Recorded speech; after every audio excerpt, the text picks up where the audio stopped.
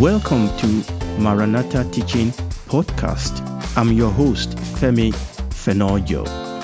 We have taken a short break from our Bible series in Genesis for this 14-part series on New Testament Giving. We will return back to our Bible series in Genesis after this current series. Thank you. So we've been looking at the history of tithing, obviously, and what we have done is to look at tithing before the law, and that actually is what we have done. We have looked at tithing before the law, and we have looked at it in two ways. We have looked at tithing in ancient time, and we have looked at tithing during the time of the patriarchs. Then also we have started looking at tithing under the law. We have started looking at tithing under Mosaic law. And what we are trusting to do by the grace of God is to then move on to tithing in the New Testament. And we saw that under Mosaic law, God required that Israel give two distinct types of tithe. And we've looked at that previously. One tithe was holy to God, and that tithe was guarded by stiff regulation. But there was a second one that was not bound by such a rigid standard. It was consumed in a massive feast with the family at the temple of God. However, on the third year, instead of consuming this tithe in a feast at the tabernacle, it was to be laid up in their towns for the support of the poor and for the support of the less privileged. And that is what we have seen, these two distinct types of tithing. So three of them, but two of them is really collapsed into one. So it is now time for us to go to the New Testament, to go back to the New Testament and confront the elephant in the room. What is the elephant in the room?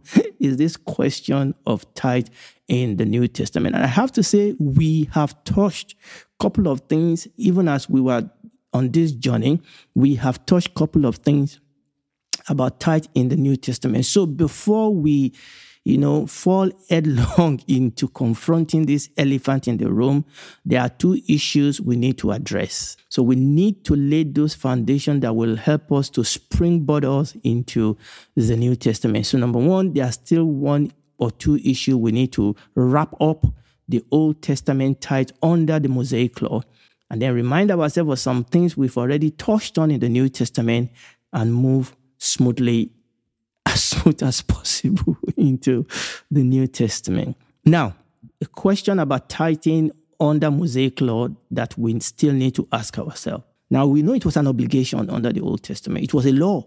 It was a duty. But this is the question. Was this law, was this duty so ubiquitous, so forceful, so fearful, so demanding, so in your face that everybody tithe under the Old Testament, and nobody dare not tithe under the Old Testament? That question is very, very important as we move into the New Testament. I'm asking this question because oftentimes we create this misconception that tithing under the law was a fearful monster. Like God gave them as a carrot, but with a stick. A carrot as a stick. It's as if tithing in the Old Testament, remember, under the Mosaic law, it's as if it was a system of coercion to induce desired result. The way we presented it is that, like everyone in the Old Testament tithe perfectly, that they bring their tithe all the time according to the precept of the law, out of fear rather than out of love of God, of Israel. In other words, we present tithing under the Old Testament as a chore, a necessary evil, a necessary inconvenience. They really did not have a choice in this thing. God said, bring the tithe, and they really don't have a choice because God is just like that mafia boss. You don't challenge him, you don't cross him, or else he's going to crush you. And oftentimes, that is the way we present tithe under the Old Testament. Oftentimes, tithe is preached under Moses as if it was a system practiced out of fear rather than out of love and gratitude for, or out of worship of the God of Israel. And that is why we are taking time to ask this question today. We need to establish something very, very clearly. And we need to establish that. I need to go back and establish that tithing is for and foremost a form of worship.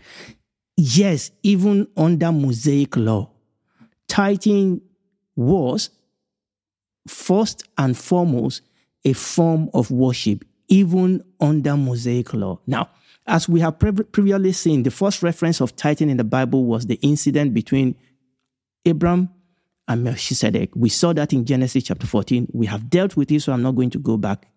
But when you read that story again, here you will see that Abraham tithed as an act of worship, as an act of thanksgiving to God for victory. I mean, he just had a handful of people to go and fight many powerful nations, and God gave him the victory. So Abraham's tithing was actually an act of worship, an act of thanksgiving. It was an act of gratitude. He was not forced to do it. Melchizedek did not hold the proverbial gun to Abraham's head. No, Abraham was not threatened by fire and brimstone. He was not induced by fear to give the tithe. Abraham gave that tithe as a free will offering. It was an act of worship. What about Jacob? What about Jacob? We read that in Genesis chapter 28. That was another, we've gone through this, another record of tithe before Mosaic law. Again, when you read Genesis chapter 28, again, we look at that here again, Jacob's tithe was a free will expression of thanksgiving and praise to God for his protection, for his kindness. What about under Mosaic law? Was it any difference?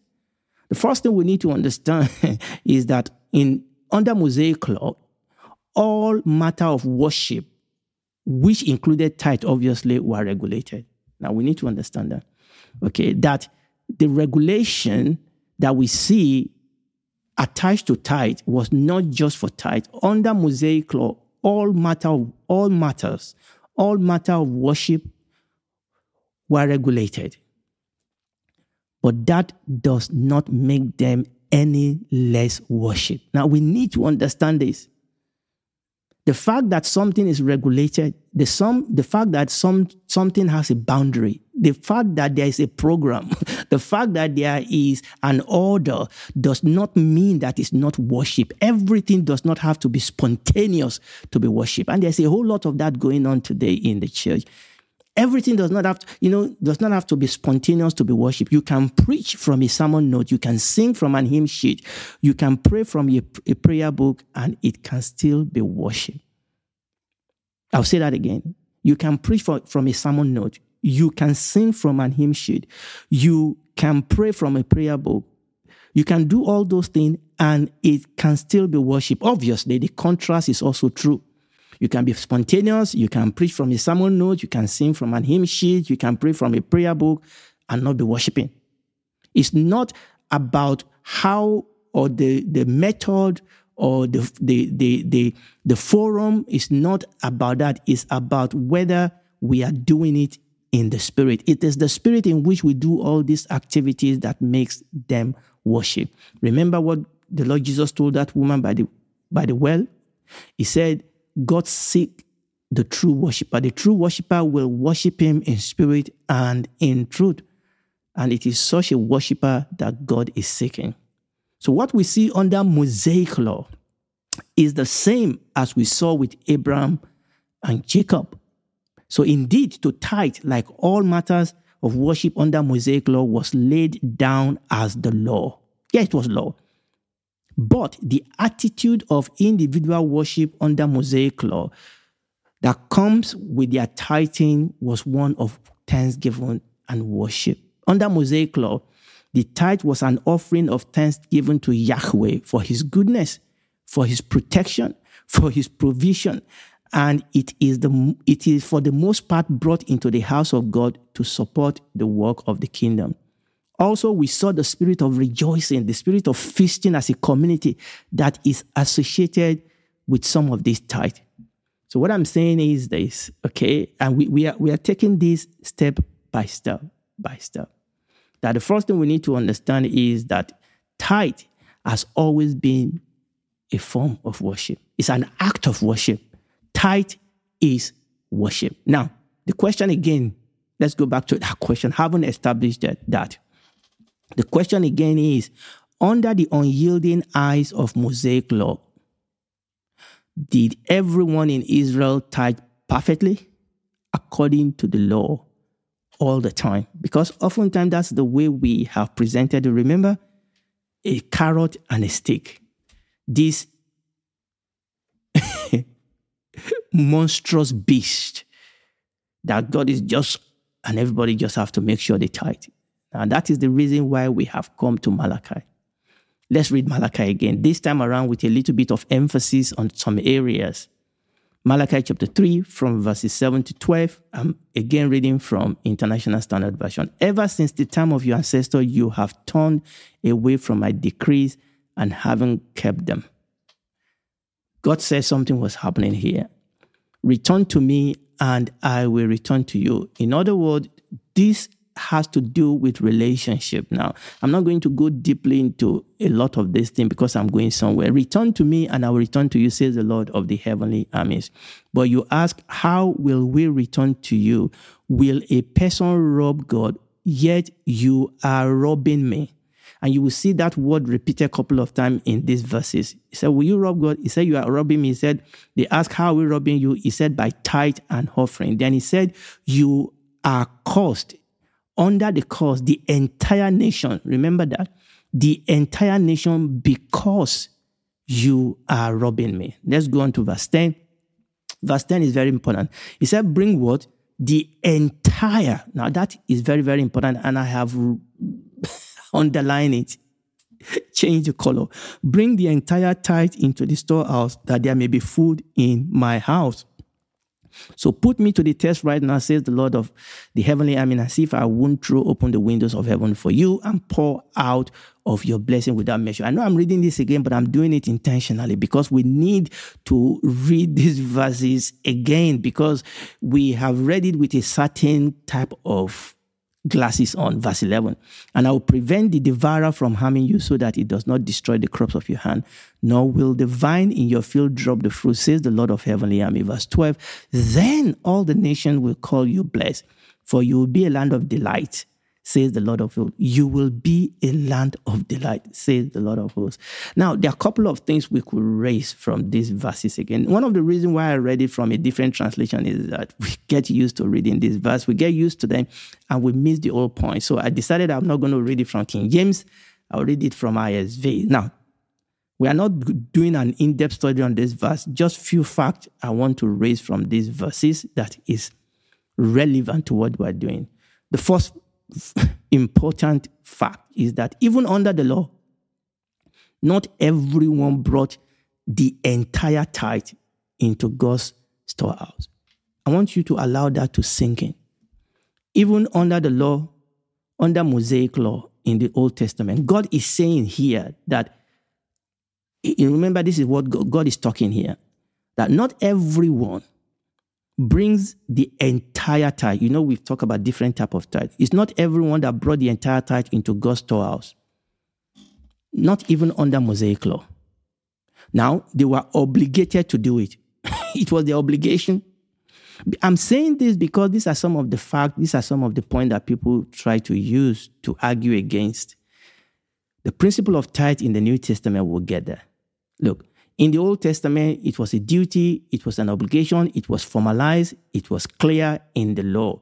And therefore, their disobedience was tantamount to breaking the rule. God called it here robbing me. So their disobedience was tantamount to crime. They were robbers. They were robbing God. Yes, yes. But it was an obligation, it was a duty, it was formalized. But the point here is that they were not forced to do it.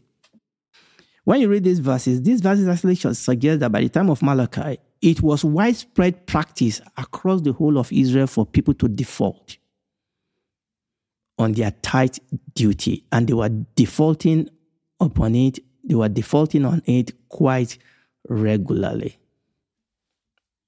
I wonder whether this has something to do when we go to the New Testament, why the priesthood themselves begin to go beyond their boundary. If people are not doing what they needed to do to support the work, were the minister under stress to begin to add unnecessarily. We'll come to that. But what I'm saying here is that when you read these verses in the book of Malachi, it is clear that it's suggesting that this was not just an occasional happening. It was clear here that it was a widespread practice across the nation for people to regularly default on their tithe duty.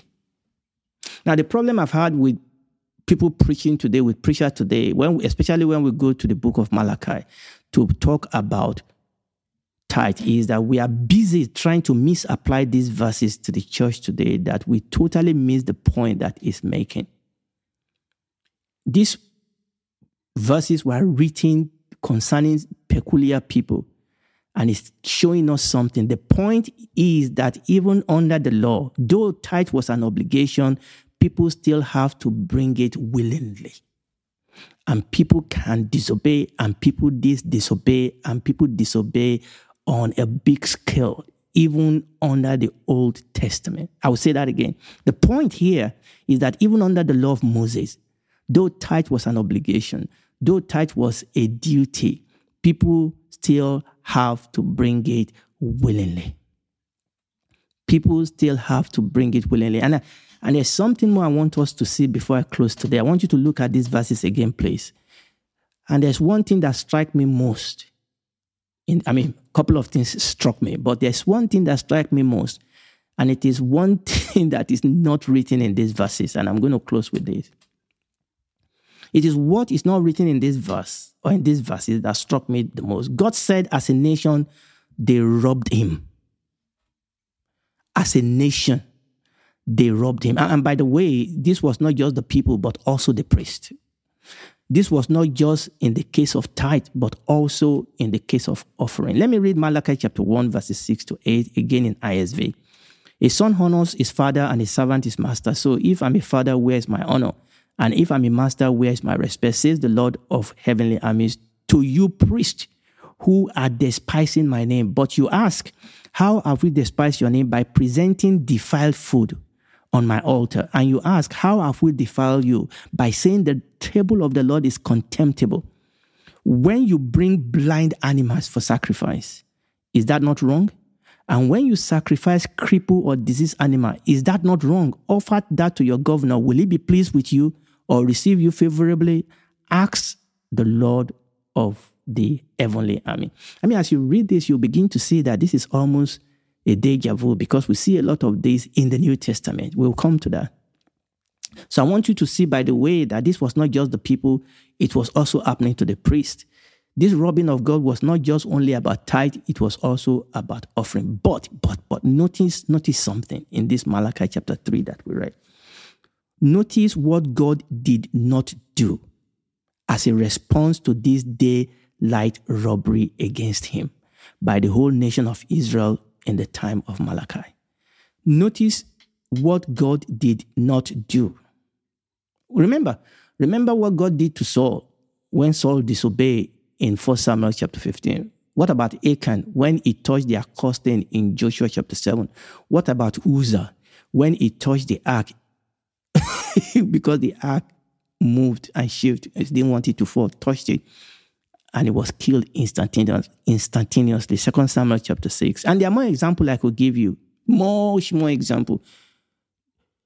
Do you see how God in each one of these cases actively and grievously punished the offender? But in this area, you don't see that same reaction in Malachi.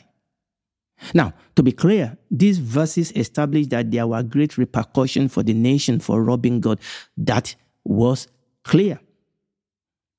But it was the way it was expressed that is striking. It's as if God was saying, you would think that God will say, okay, you've not done this, I'm going to send fire upon you. I'm going to send, your neighbor, they are going to come, they are going to destroy you. No. When you read the book of Malachi, it's as if God was saying, I put it this way. It's as if God was saying, yes, you are robbing me, which is not nice. Now, this is me putting it in my own word. It's as if God was saying, you are robbing me, which is not nice. But actually, ultimately, you are really robbing yourself. You are really hurting yourself more than you are hurting me. That was the dominion. That was the attitude. That was the way God said it. God was saying, look, yes, you are robbing me, but actually you are really, really hurting yourself. That by your act of robbery, you are hindering me from blessing you and from protecting you. You are causing yourself a lot of harm by robbing me. These repercussions are not acts of God being vindictive, threatening them so that it can intimidate them to obey him. No, that's not what we see here. It was a simple fact of action and reaction. You put your hand in the fire will burn you. Let me put it another way. You see, it is more easy for people to break rule that they don't see the immediate repercussion. And God was reminding them here of the repercussion. It is easier for patients to swallow a bitter pill.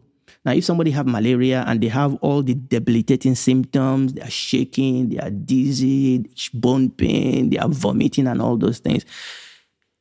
Even if you give them a bitter pill, it is easier for them to swallow it. But it is more difficult to get people to use tablet when they feel that I'm well. For example, if somebody have very, very high blood pressure, and you as a doctor know that this is dangerous. This patient can have a stroke. This patient can have a heart attack. But the patient can't feel anything. The patient feel well in themselves. It is much more difficult to be able to actually convince people to use tablet for a disease when they actually don't feel unease. You see what we are saying?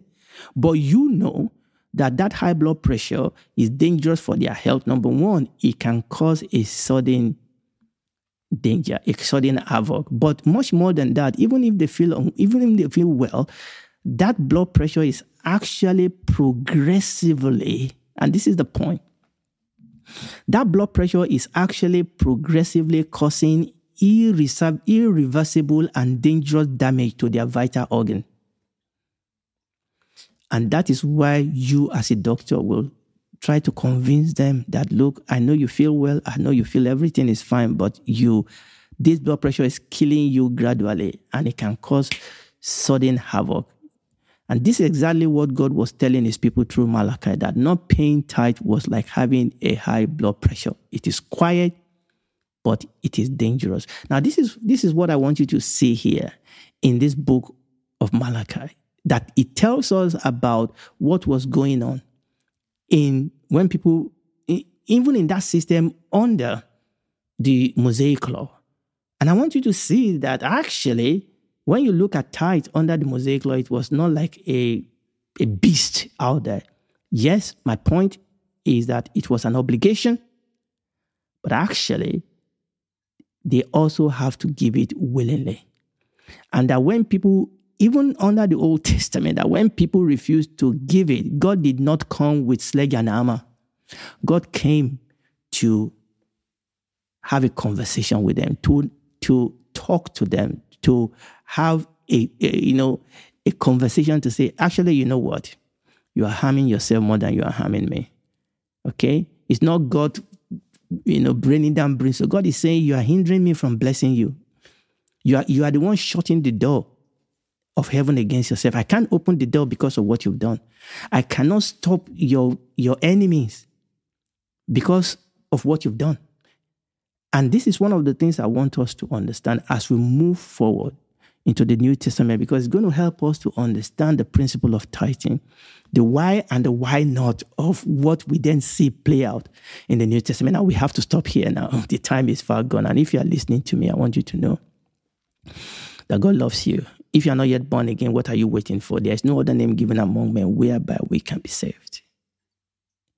For God so loved the world that he gave his only begotten Son, that whosoever believe in him will not perish but have everlasting life. You can accept Jesus Christ as your Lord and Savior right now, and you should, because this world is coming to a close. You just have to understand and know that you are a sinner, you cannot save yourself. That God has made a provision, is in the cross, person of the Lord Jesus Christ. Go to the source, ask for help, and you will be given help. You will be saved. You will become a daughter, a son of God, member of his family, citizen of his kingdom. He will begin to work with you. You will begin to grow in your knowledge and in your faith. And when this is all over, you will spend eternity with him in the new heaven and the new earth. Do it right now. We sincerely invite you to check out our teachings on YouTube Maranatha Teaching Channel. They will bless you. Thank you.